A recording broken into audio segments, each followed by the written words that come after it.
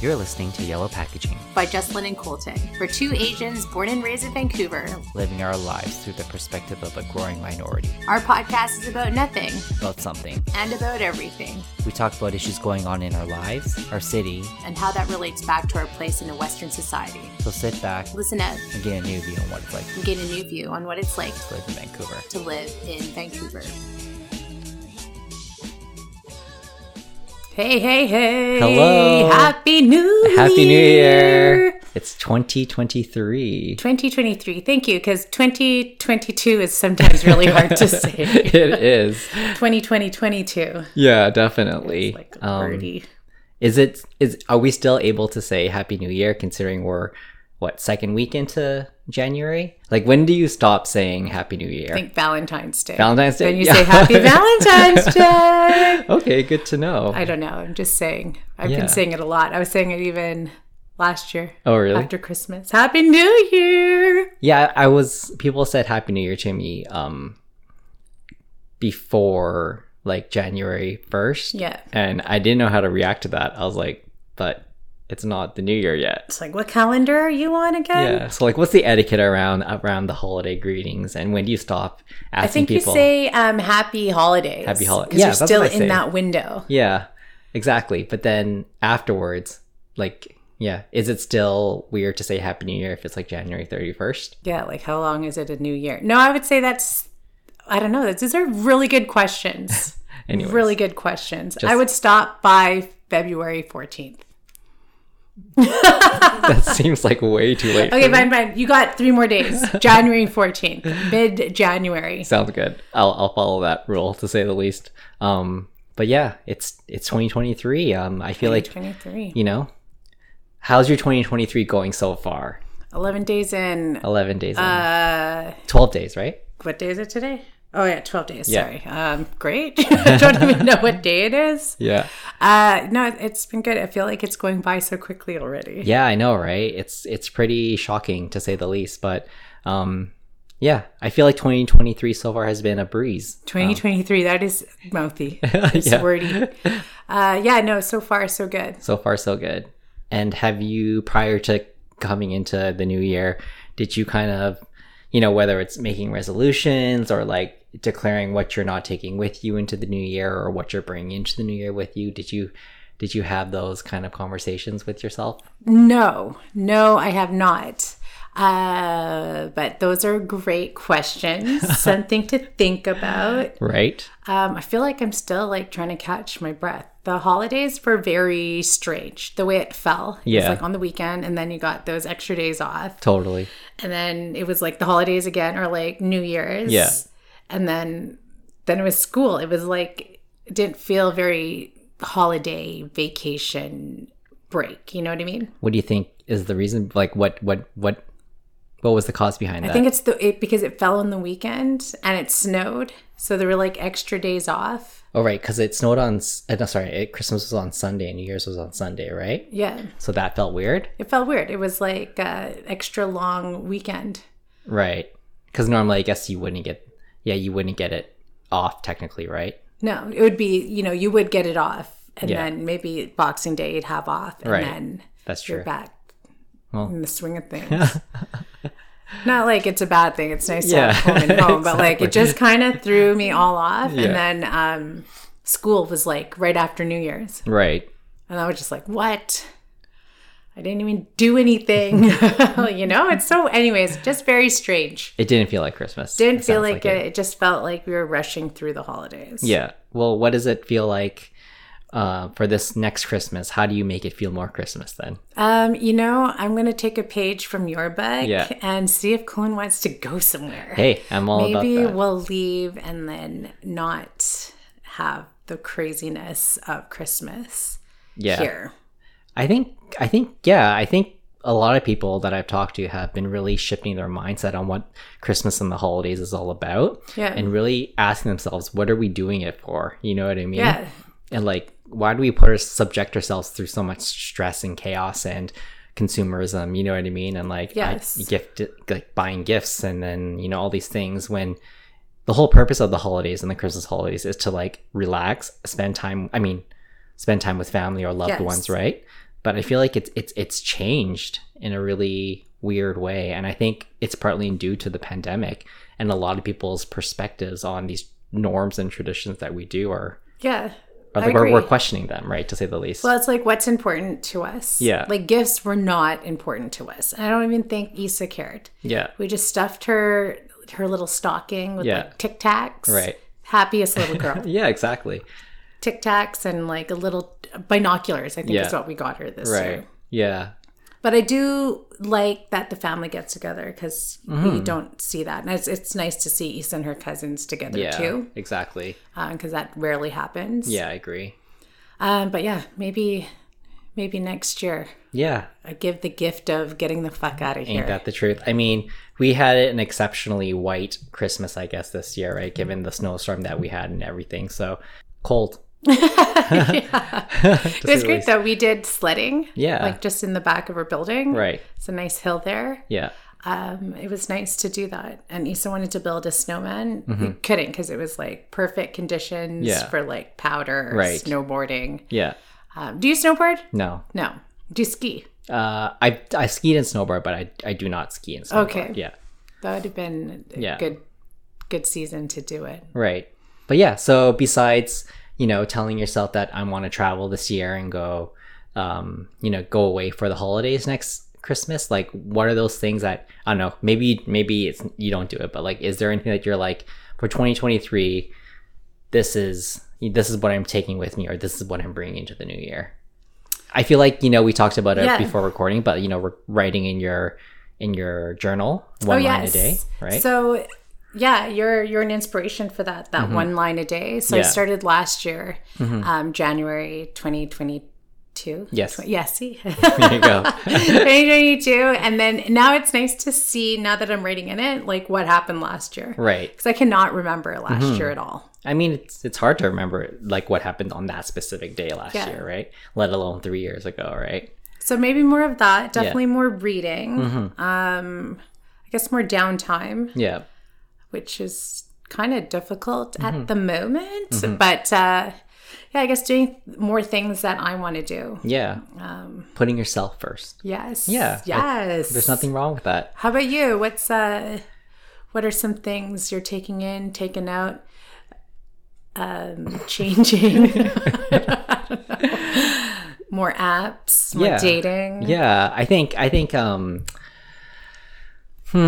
well, I think from like a more not necessarily tangible or like, like a resolution thing is I've committed to trying to do yoga every day. Oh, okay.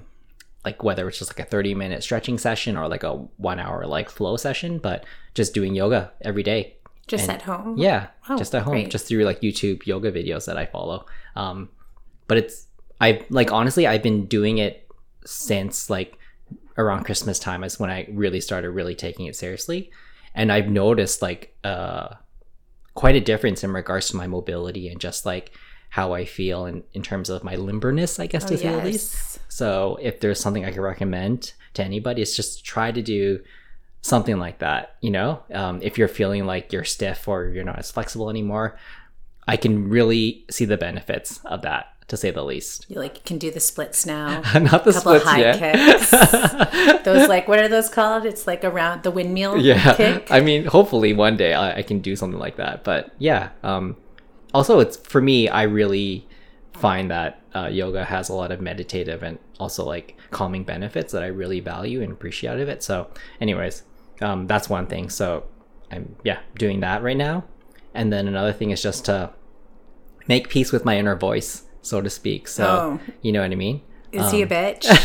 Well, I think he's disruptive, to say the least. But yeah, so like all those kind of thoughts in my head, it's just like kind of make peace with those things because they're not going anywhere. So how do I exist with it in a more healthy way? You know what I mean? So you've seen Physical, right? And her inner voice is kind of a bully. Critical, very. Yeah, critical. Yeah. Definitely a bully, not just to her, but to like other people. Totally. I can... like also my inner voice is like her inner voice. Like I totally get her. I'm like nodding every time her inner voice talks. Like, you resonate with that. She could put that donut down. Yeah. I think a lot of people kind of that voice is quite a strong voice, I think, for a lot of people. And some people don't have that voice, like internal dialogue. I think we talked about that. It still like amazes me that some people don't have like that voice in their head.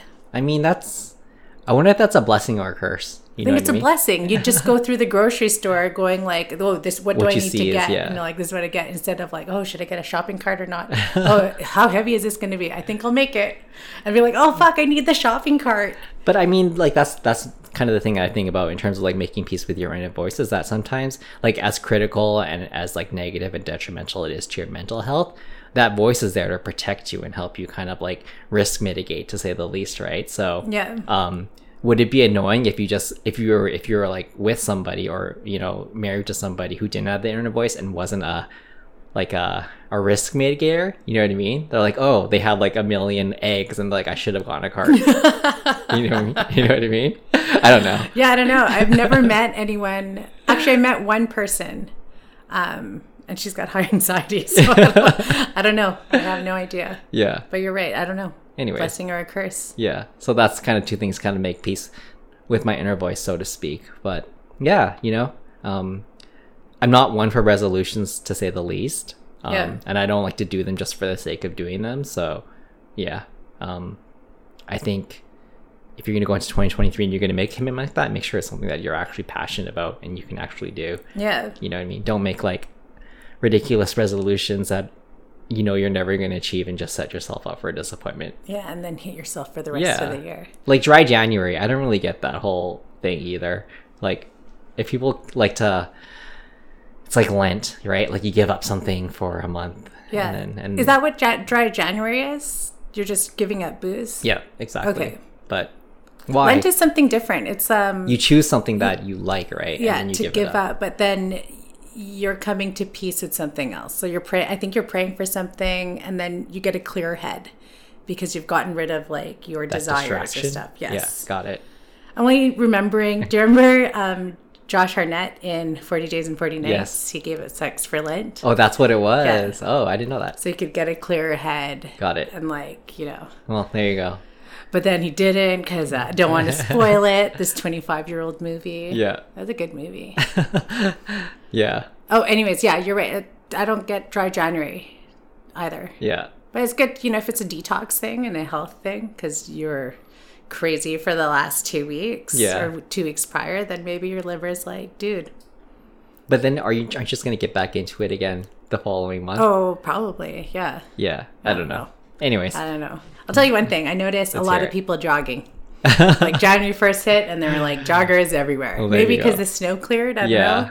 But like joggers everywhere. I mean, Vancouver is a pretty runner-centric city, but I'm sure it's more so. I mean, yeah, in general, a lot of fitness studios and all that, and gyms see a spike in it's just like people feel the need to like start the year off healthy, and then they can fuck off in February. Yeah, exactly.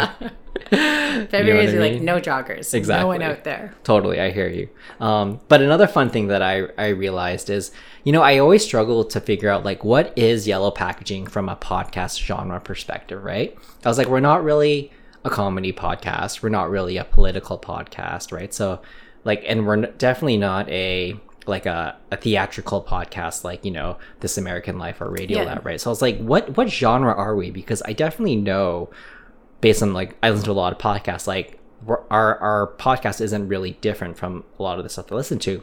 And I realized that the type of podcast that we record is called a chat podcast. Oh, there is a genre for this. Okay. I just discovered that. So yeah, for those wondering how you label or describe a podcast, it's a chat podcast. Yeah, that makes the most sense because we are chatting. Yeah. And are we funny anymore? I mean, we're not drunk anymore. That's why. Oh, how I miss those days. Right. But yeah, I don't know, that's kind of what I want our podcast to be at the end of the day, is casual chat podcast where, you listen to a conversation that we have. Yeah. You know what I mean? I'm committal. I like it. Exactly. And also throw in some like, the more you know bombs. Some knowledge. Yes, some knowledge bombs. Exactly. So anyways, those are some discoveries that I had. Oh, some knowledge bombs that you had? Yeah, exactly. So fantastic. I didn't know it was a chat genre. So yeah, exactly. I feel that is more us. Totally. It makes more sense. Yeah. Right? And then also, just a little update. If the sound is a bit off, it's because we're trying something new. We're recording on 2 different mics right now. So you may notice that either Jesslyn or myself sound, slightly different. We're just trying to upgrade our ghetto system and, try and be more profesh. Yes. Yeah. Until VPL opens up again. Yeah. I mean, the recording library is under renovations right now. So, But anyways, that's that, I think, right? Yeah, I think we're all caught up. Yeah. I mean, there's not much is going on anyways, so... Oh, actually, there is. I don't know if I had mentioned this in the last podcast, but I put a proposal in to teach a children's program at the Falls Creek Community Center. Getting shit done. And boom, boom, we are there. Me and this other mom that I met.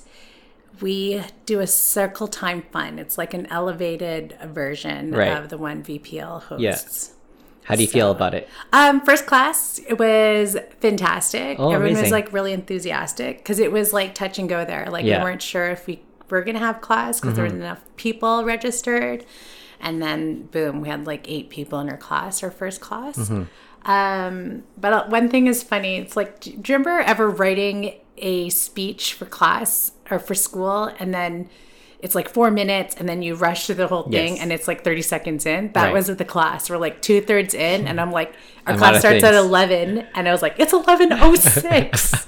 Like, what do we do? It was like 2 more stories cross it. Then it all worked out. But like, it was like so chaotic for that moment because I didn't know what to do. Yeah, I mean, but that's okay though, right? I mean, it's your first class is always going to be a bit chaotic considering you don't know what to expect or how to go with the flow, so to speak, right? But I feel like with each class, you're only going to perfect that, right? Yes. I mean, if you look at our first episode of our podcast to now, impeccable. It's quite different. Yeah. Well, it's less boozy. I did listen to it recently. Oh, you did? I couldn't get through it. Like, it was just like a little bit cringy for me. So I feel like that's not who I is right now.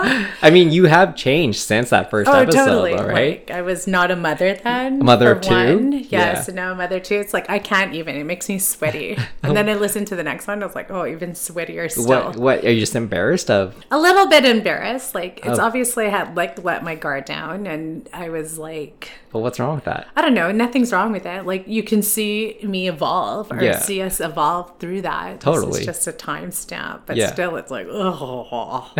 Still, it can make you feel funny. Maybe I have to deal with that. That's still part of me. That's still me. Yeah, totally. It is you, right? Yeah, it's not you. It's right? totally It's not me not still. you. I'm sorry. That's what I meant to say. What I would say is, I mean, at the end of the day, even if like... our listenership is still like less than 5 people. At the end of the day, I feel like, maybe if these still exist, Issa and Eli can listen to these. Yeah. You know what I mean? Yeah, they'll be like... And they'll be like, whoa, our parents, my mom was cool. Or yeah, she's ridiculous. She's so embarrassing. Or maybe we'll be so politically incorrect. Like, how dare you even 10 years. say that? It's like, you're not woke back then. Yeah, exactly. Like, I don't know, dude. And she'll cancel us. But regardless, Regardless. Congratulations. That sounds like a very exciting thing to kind of create and bring back to the community, so to speak. Yeah, well, they didn't have any programming for kids during the week, so it's very strange. So we're doing the service. We're a bunch of saints. Helping all these parents out. Do you think this is something you could do in the long term? Like, do you see this going on for a long time, or do you think it's just like?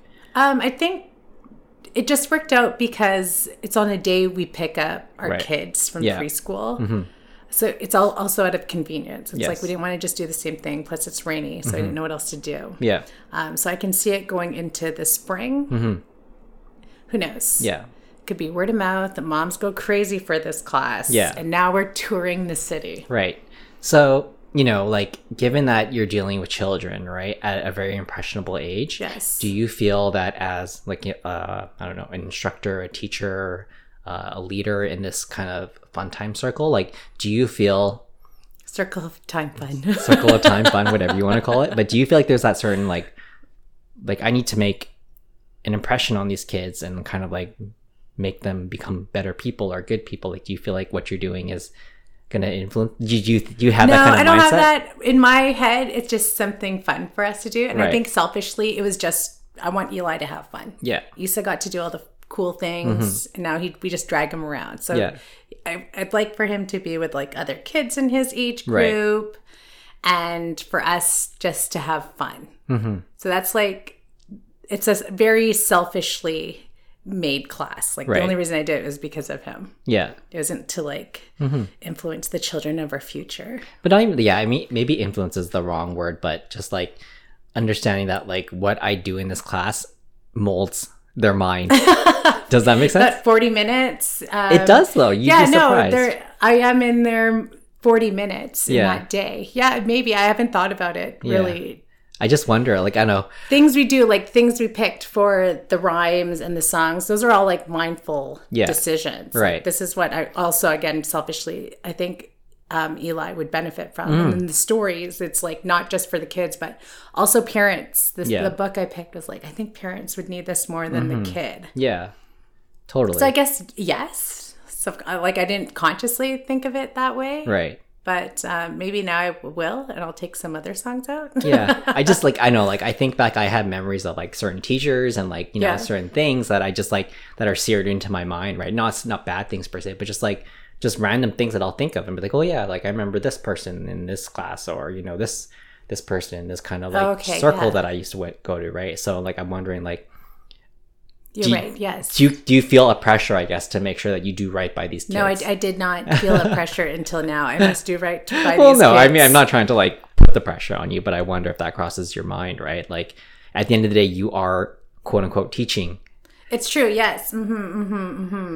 Yes. I hadn't really thought about that, but yes, you're right. It's like, I don't know. Yeah, like, what can you inject into the fun time circles that is still fun, but also, like, creating awareness or something like that. It's true. Okay, so yes, I did, because I did read a couple journals on music and movement in different age groups, right? And then what's beneficial to what certain age group. So there is something in me that is mindful of that, right? Because like it's a 7-month-old is definitely different from a 12-month-old. So the response to like different sounds and movement is different. Yeah. And then this class goes up to 2 years old. So like now that's like a different realm. They're like more communicative and more like independent. Right. So yeah, I guess I did think about it, but I didn't think, I guess, how much I would be influencing. I was just seeing like, these are things that are suggested in these journals. I'm going to find things and then implement them in an outline. So I guess, yes, I have them. Like you are doing it, but you're like, it's like almost like you're innately doing it, right? Without even knowing the reason behind it, right? In a sense. Yeah. Okay. Yes. Then yes. Totally. Well, that took like 20 minutes to get a yes. Correct. I mean, it's a daunting thing to think about, right? Like, oh my God, everything that I do will have and leave an impression or leave a mark on these kids, right? But as long as like you're clearly mindful of what you're doing and how you're doing it, so I think that's what's most important, right? Yes. And I think that you saying that is something we should all be aware of, because like your actions has like a ripple effect. 100%. Like you don't need to know the person to feel something from someone. You know what I mean? Exactly. 100%. Yeah. Yeah. I've just like I've been seeing all these things on like social media and stuff about how like, you know, a lot of things that happen when you're a child influence how you turn out as an adult, right? Whether it's like child trauma or like, you know, how a child is treated or like certain situations that they may be faced with, right? And that kind of molds how they deal with things in the future, right? So for me, I'm just like, you know, being with Issa and being with Eli, like I feel like I'm more hyper aware of like, how do I respond to her? How do I like, how do I not teach her bad habits? And I'll like try and like, it's like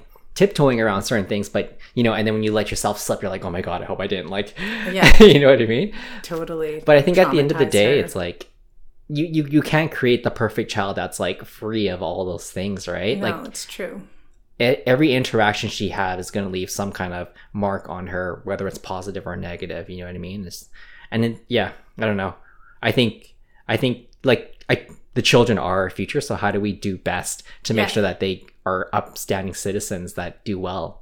You know what I mean? So I'll give you an example. Like in the summer, Issa saw an interaction between me and this woman who was very unkind to me. It was like a very kind of like a hectic time at the Granville Island, and tables were very limited. Yes. And I spoke to this lady about her table, so we were already like, oh, thank you, and about to sit down. And this woman comes over, and she's already like, this is my table. And I was like, okay. I'm like, oh, we've just sat down. Yeah. And then she's like, well, you're welcome. The least you could do is say thank you. And she was like such a cow. Yeah. And I was like, excuse me? I'm like, we're already sitting down. Yeah. What did you give me? What did you give me? I was like, what? I wasn't sure. And then Issa's like, are you okay? Yeah. I was like, yeah. You know, she's having a bad day. And she's like, oh, I didn't like what she said to you. Yeah. And I was like, yeah, you know what? Maybe she's not having a great day and she just took it out on me. Yeah. And then later on, she kept checking in on me. Like, are you okay? Of course. I was like, oh, yeah, I'm okay. What are you? Is this about the lady again? It was like, yeah. So that was the summer. Recently, Issa asked me about that lady again. So it's like, she hasn't forgotten it. I had forgotten about it. Now I'm like reminded about it. She was a real fucking bitch, that woman. Yeah. She's like, she dipped in your bucket. I was like, yeah, she dipped into my bucket. Yeah. I think that's, you know. How long are we going to talk about this fucking white woman bitch? Huh? But, you know, I think, like, I don't mean to, like, you know, like, over exaggerate, but I think for her, that was a pretty, like, intense environment, right? And of course, she's like, her mother was quote unquote being attacked, so to speak, right? So for her, she's just like danger mode, right? Like, what's happening? Yeah. Are you okay? It's like, okay. Even like almost a year later, she's like, are you okay? Yeah, exactly. So, I mean, this is probably a very new experience for her, right? So she may ask you, but I think you handled it really well. You know what I mean? I could have lost my shit too. And I was like so close because I could feel the heat rising off my body. Like, oh, we're going to go, girl. Totally. And you could have also been like, yeah, like she was an awful person and like this and that, you know what I mean? But just kind of like you explained it to her, you know what I mean? And it's like those kinds of things. It's just making sure that they know how to like process these things in a more healthy way, right? It wasn't personal. But then when we saw her again, like in the same day, she was like unkind. Yeah. So it's like another like affirming thing. Right. Like, this woman's having a really bad day. Yeah. But anyways, I just been thinking a lot about children that. are our future. Yeah. And they're just really impressionable. And I'm just like, how do we make sure that they're good people? That's all we really want. Yeah, exactly. I don't want to raise no bully kid that's just like trauma, like ridden with trauma because of like terrible things that are going on in the world. Yeah, it's so hard. Yeah. But anyways. Anywho. Like I said, congratulations. I think this is a very, very like great thing. Very excited about it. Yeah, and it has a huge impact on, you know, not the society, but it is in the community. The community, that's it's like maybe some of these moms, which is actually true, they don't have other mom friends. They're either new to the country or they had a COVID baby. Yeah. So they don't have any other like mom friends. Like social situation that they can join in. Yeah. So yeah, you're doing great. Thank you. Thank you. Congratulations. Shout out to my friend Jenny too. She's the other. There you go. Other gal. Shout out to Jenny. Yeah. I hope it continues to grow and prosper. And yeah. Thank you so much. Yes, that's me awesome. too. Really proud of you. Thanks. All right. So with that said, I have a topic that I want to talk about, given that it's, you know, January 12th. It's kind of, we're starting the Chinese New Year's right now, or the Lunar New Year, depending on, you know, what ethnic minority or not ethnic minority, but ethnicity you are. I think, you know, part of the Lunar New Year is one, like, food is really important, right? Food, yeah. And being what Chinese. I read in one of Issa's books is like, you know, tying loose ends. Yes, exactly. Cleaning out stuff, getting rid of things, making amends. Yeah. Paying your debt. Yeah, exactly. Kind of like starting the year off fresh with nothing kind of dragging you down or tying you down, right? So when you were growing up, was this something you guys would do?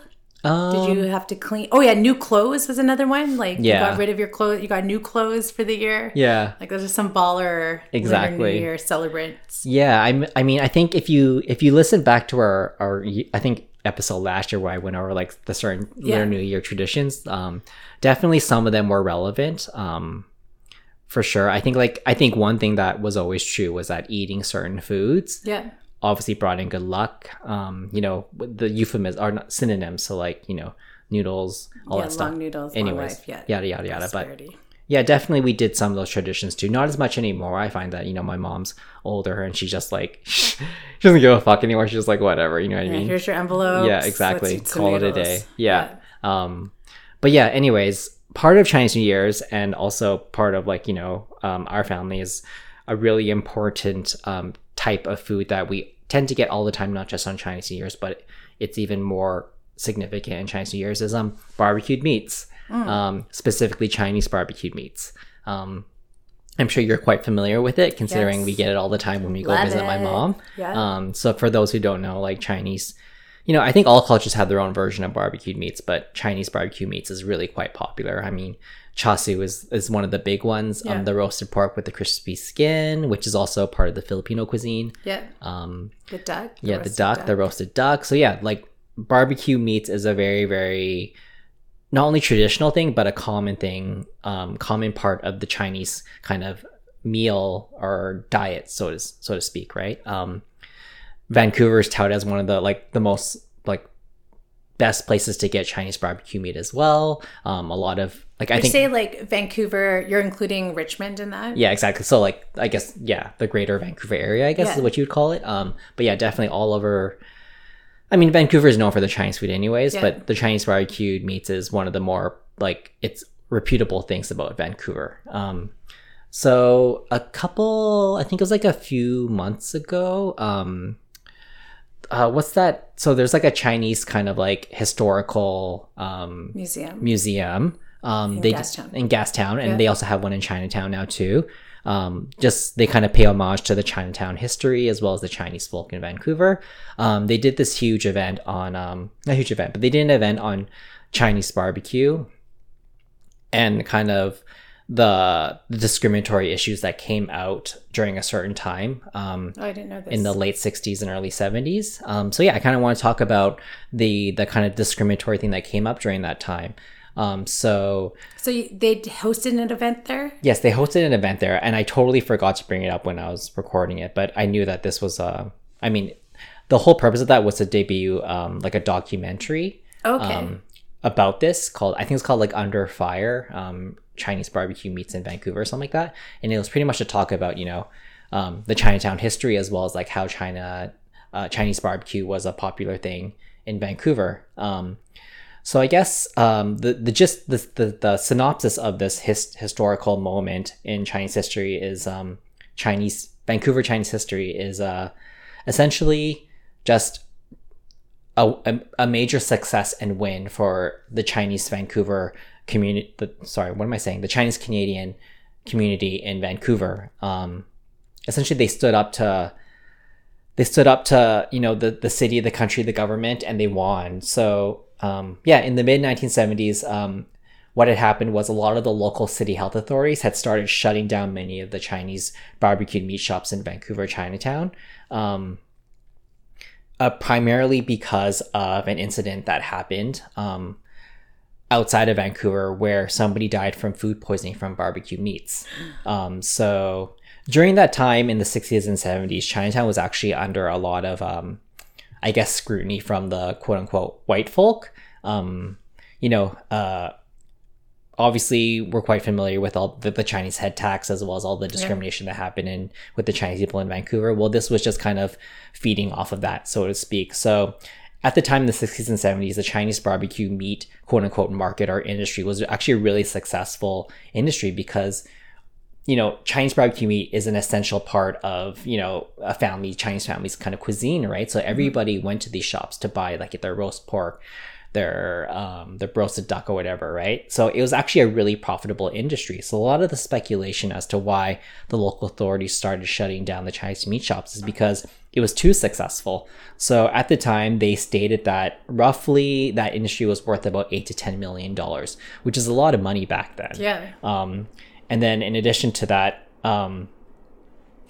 the city, Vancouver, the government was kind of looking into what they call blighted areas. So areas that, maybe weren't so white focused, right? So the multicultural areas, the ethnic areas. And at that time, our Vancouver Chinatown wasn't just for Chinese folk, but it was actually a really multicultural area, right? So in Chinatown, we had the Italian community there. We also had a pretty large Black community as well. Hogan's Alley is actually one of the more famous Black areas, right? So it was definitely a cluster of marginalized people in that area. But the Chinese were definitely the largest population. But because of that, the city wanted to shut it down, kind of take it away, revamp it, gentrify it, make it more white focused. So a lot of the Chinese historians say that's kind of what spurred the local health authorities in the city to kind of use this food poisoning death as a way to kind of start, taking back the area. Or that fine. Exactly. Yeah. Totally. So the funny thing is, the story of this food poisoning didn't even happen in Vancouver. So it actually happened in the late 60s in Tacoma, Washington. It was from barbecue meat, but not Chinese barbecue meat. It was barbecue chicken from a supermarket. What? But, obviously the inspectors were, kind of looking for anything, grasping at straws. Exactly. So the city took this and ran off with it, setting off a wave of basically anti-Chinese business kind of rules in Vancouver. So in 1975, that's when this health inspector really started mandating this thing as like a mandatory thing you have to meet for all Chinese barbecue shops in Chinatown. So in 1975, inspectors started to temporarily shut down Chinese barbecue shops in Chinatown for failing to comply with the bylaw, where they had to keep perishable meats at a temperature of 60 degrees Celsius or below 4 degrees Celsius. They would literally run to Chinese barbecue shops, jam a thermometer into the meat, and if it didn't meet it, they shut it down. Really awful, really discriminatory, and definitely an attack against the Chinese community. As these Chinese barbecue shops started getting shut down, the whole Chinese community banded together, and they're like, okay, well, if you're going to shut down these person, then we're all going to shut down. Like, this is bullshit, right? So we're going to shut down in solidarity, so to speak, as their way to kind of like call attention to the discrimination that was happening. And in addition to that, the shop workers all started protesting. They were waving signs that said, "Save Chinatown, support Chinese barbecue products." At the time, there was an activist lawyer named Andy Zhou. He was the activist lawyer for the Vancouver Chinese Barbecue Meat Merchants Association. And their argument was, if we keep to your regulations of keeping meat above 60, was it above 60 or below 4, you're not going to get that prime kind of taste and texture. And like, they wouldn't get it. Yeah. So they're like, you're going to get, frizzled and dried up meat if that's the case, right? So in addition to that, he said a lot of the barbecue meats that we have in these barbecue meat shops, they sell it within like hours of opening because everybody's going there to buy the meats. Yeah. So really there isn't a necessarily health hazard because they're selling it out and nothing's really going bad or spoiled. Yeah, there's not sitting out too long. Exactly, totally.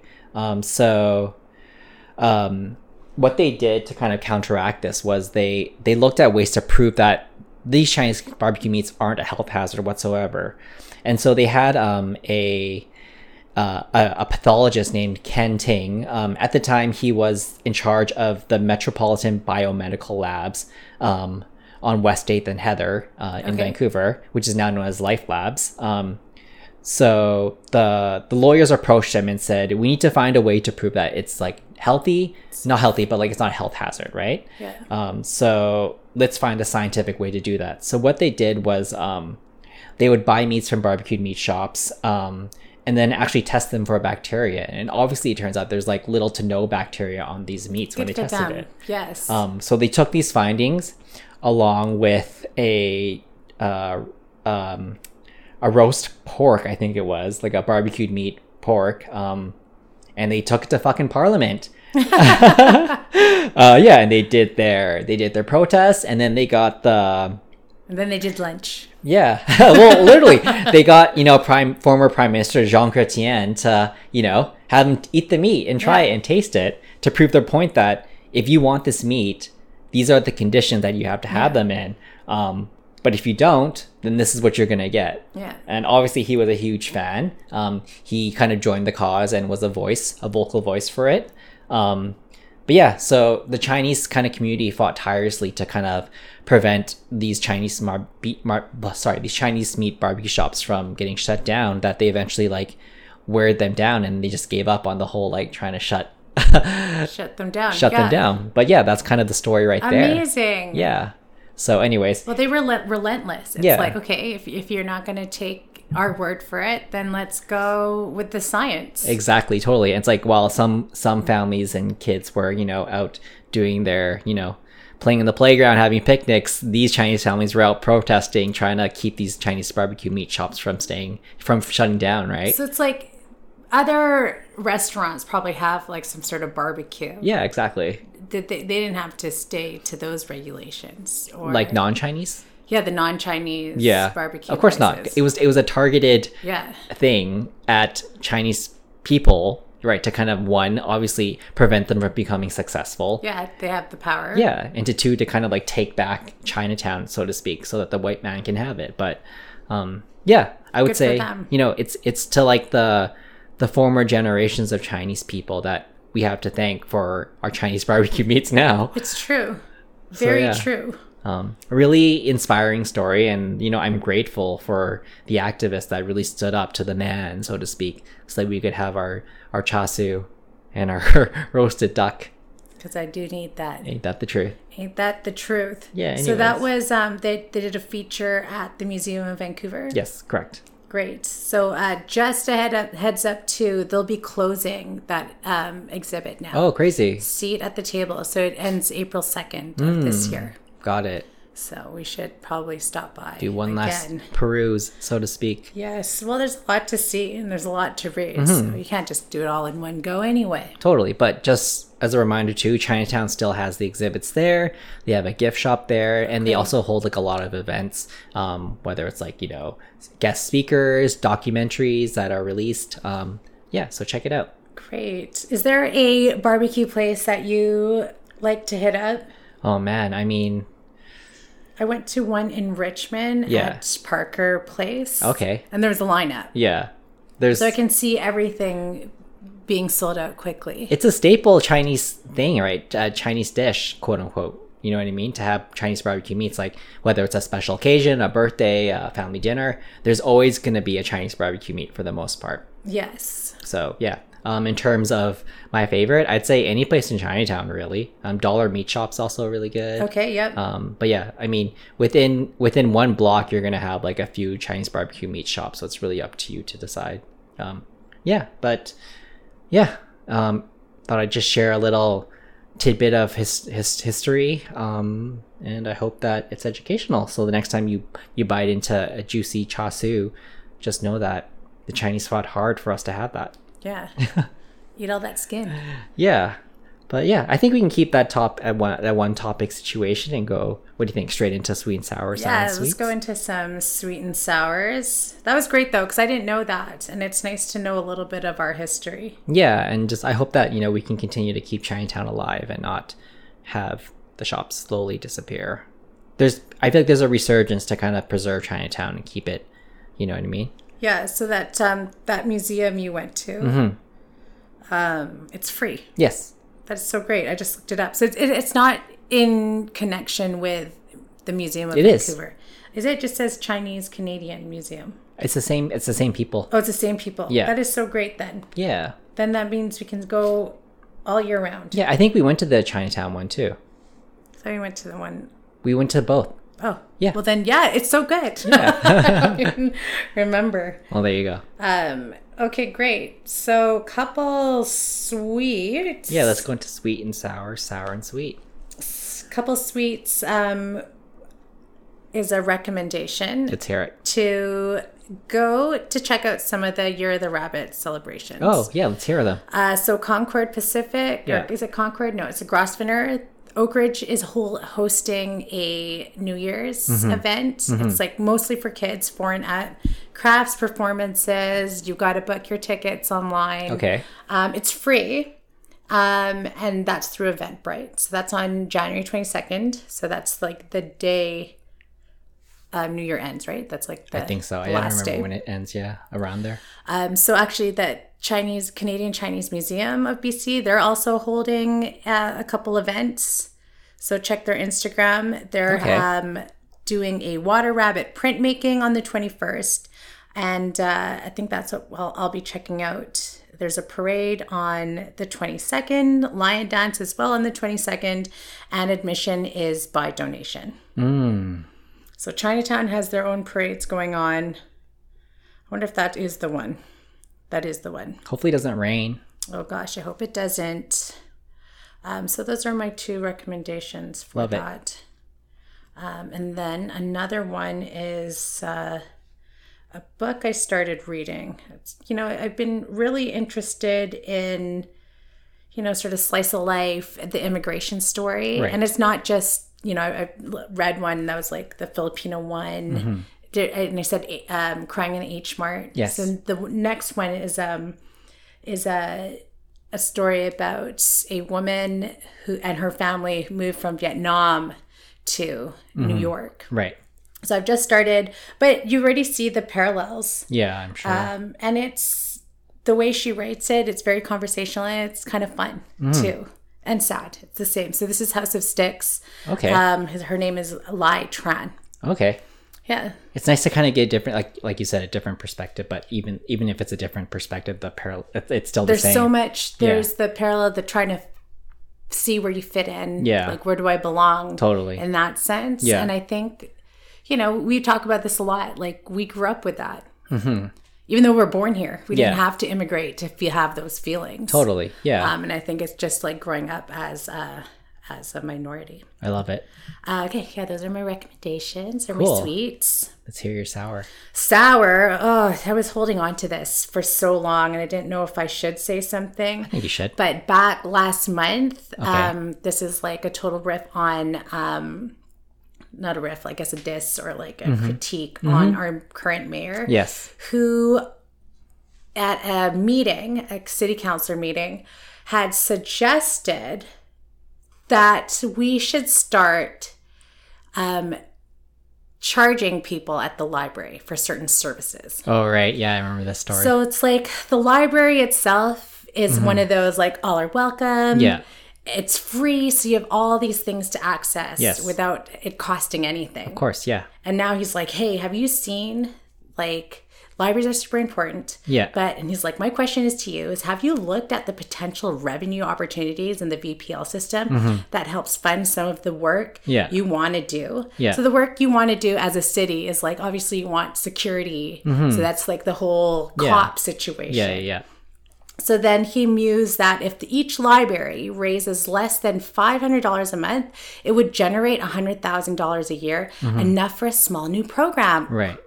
Oh, what a great idea. And he's like, have you looked at that at all? Yeah. And then the library said, well, we're limited under provincial legislation on what things they're allowed to raise fees from. Yeah. But did already raise revenue from things like renting rooms out. Yeah.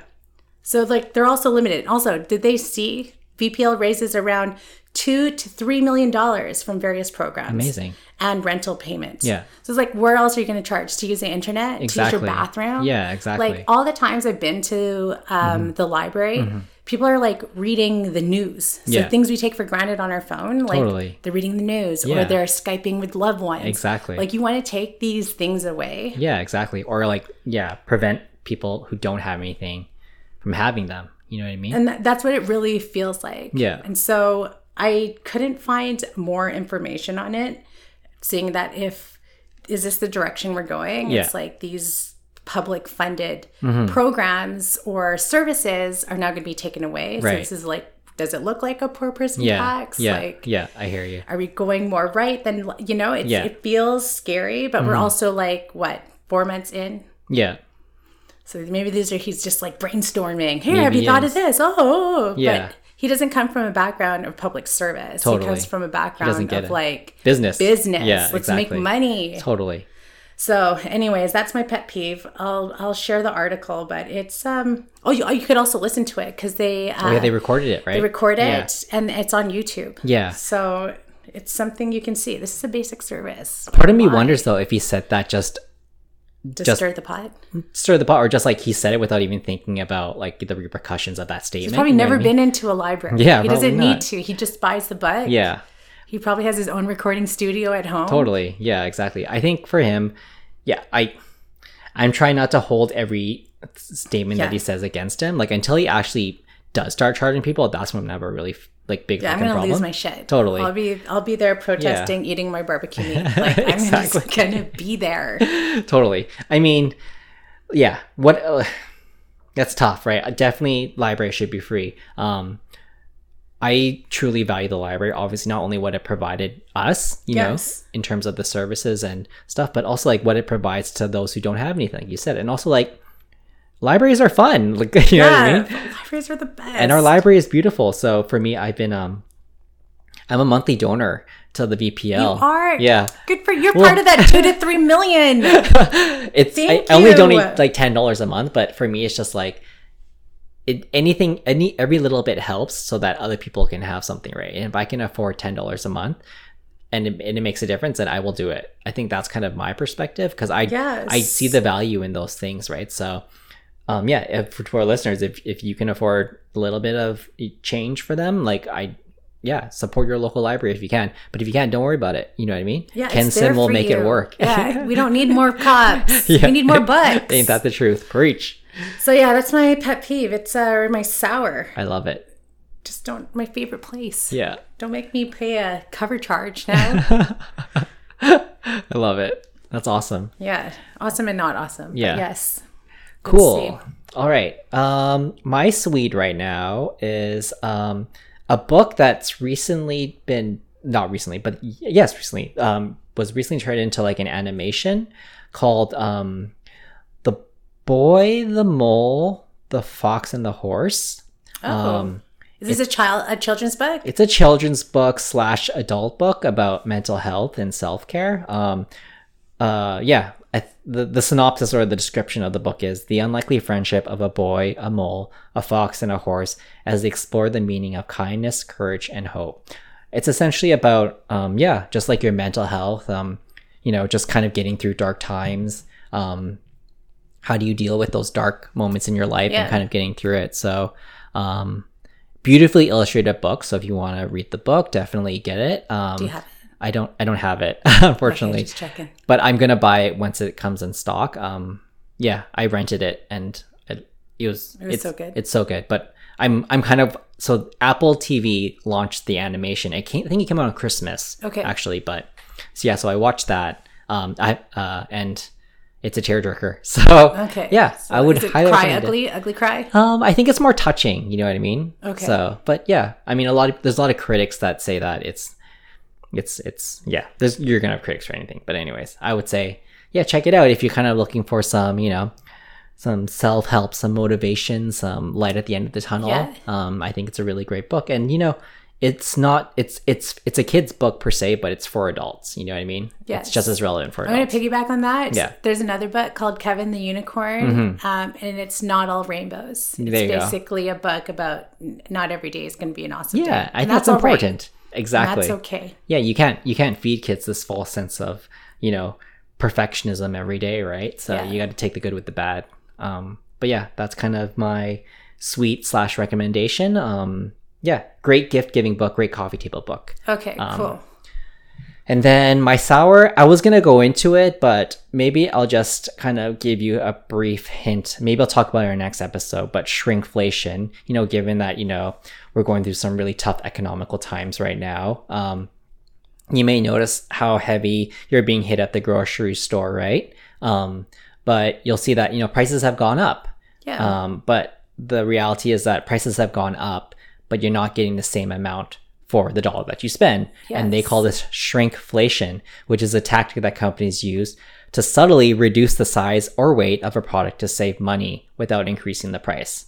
A less commonly known form of shrinkflation is where a company swaps out ingredients for cheaper alternatives or adds water while decreasing other ingredients. Okay, I'm going to say a straight up example of that is Reese's Peanut Butter Cup. Okay, let's hear it. Like, what the fuck? Have they it's shrunk? like so small. Like, they come in 3. It still comes in 3. But they're significantly smaller. Well, there you go. Shrinkflation has hit you. I want you to see them. Because you'll be like, what? Where's the rest of this? No, it's like, it's comical. Yeah. And then they call the king size, isn't that the king the size? Regular size? Yes. Oh, dear Jesus, no. Yeah. Is Mr. Big what? No, Mr. Small. He's I guess so. Petite. Sort of big.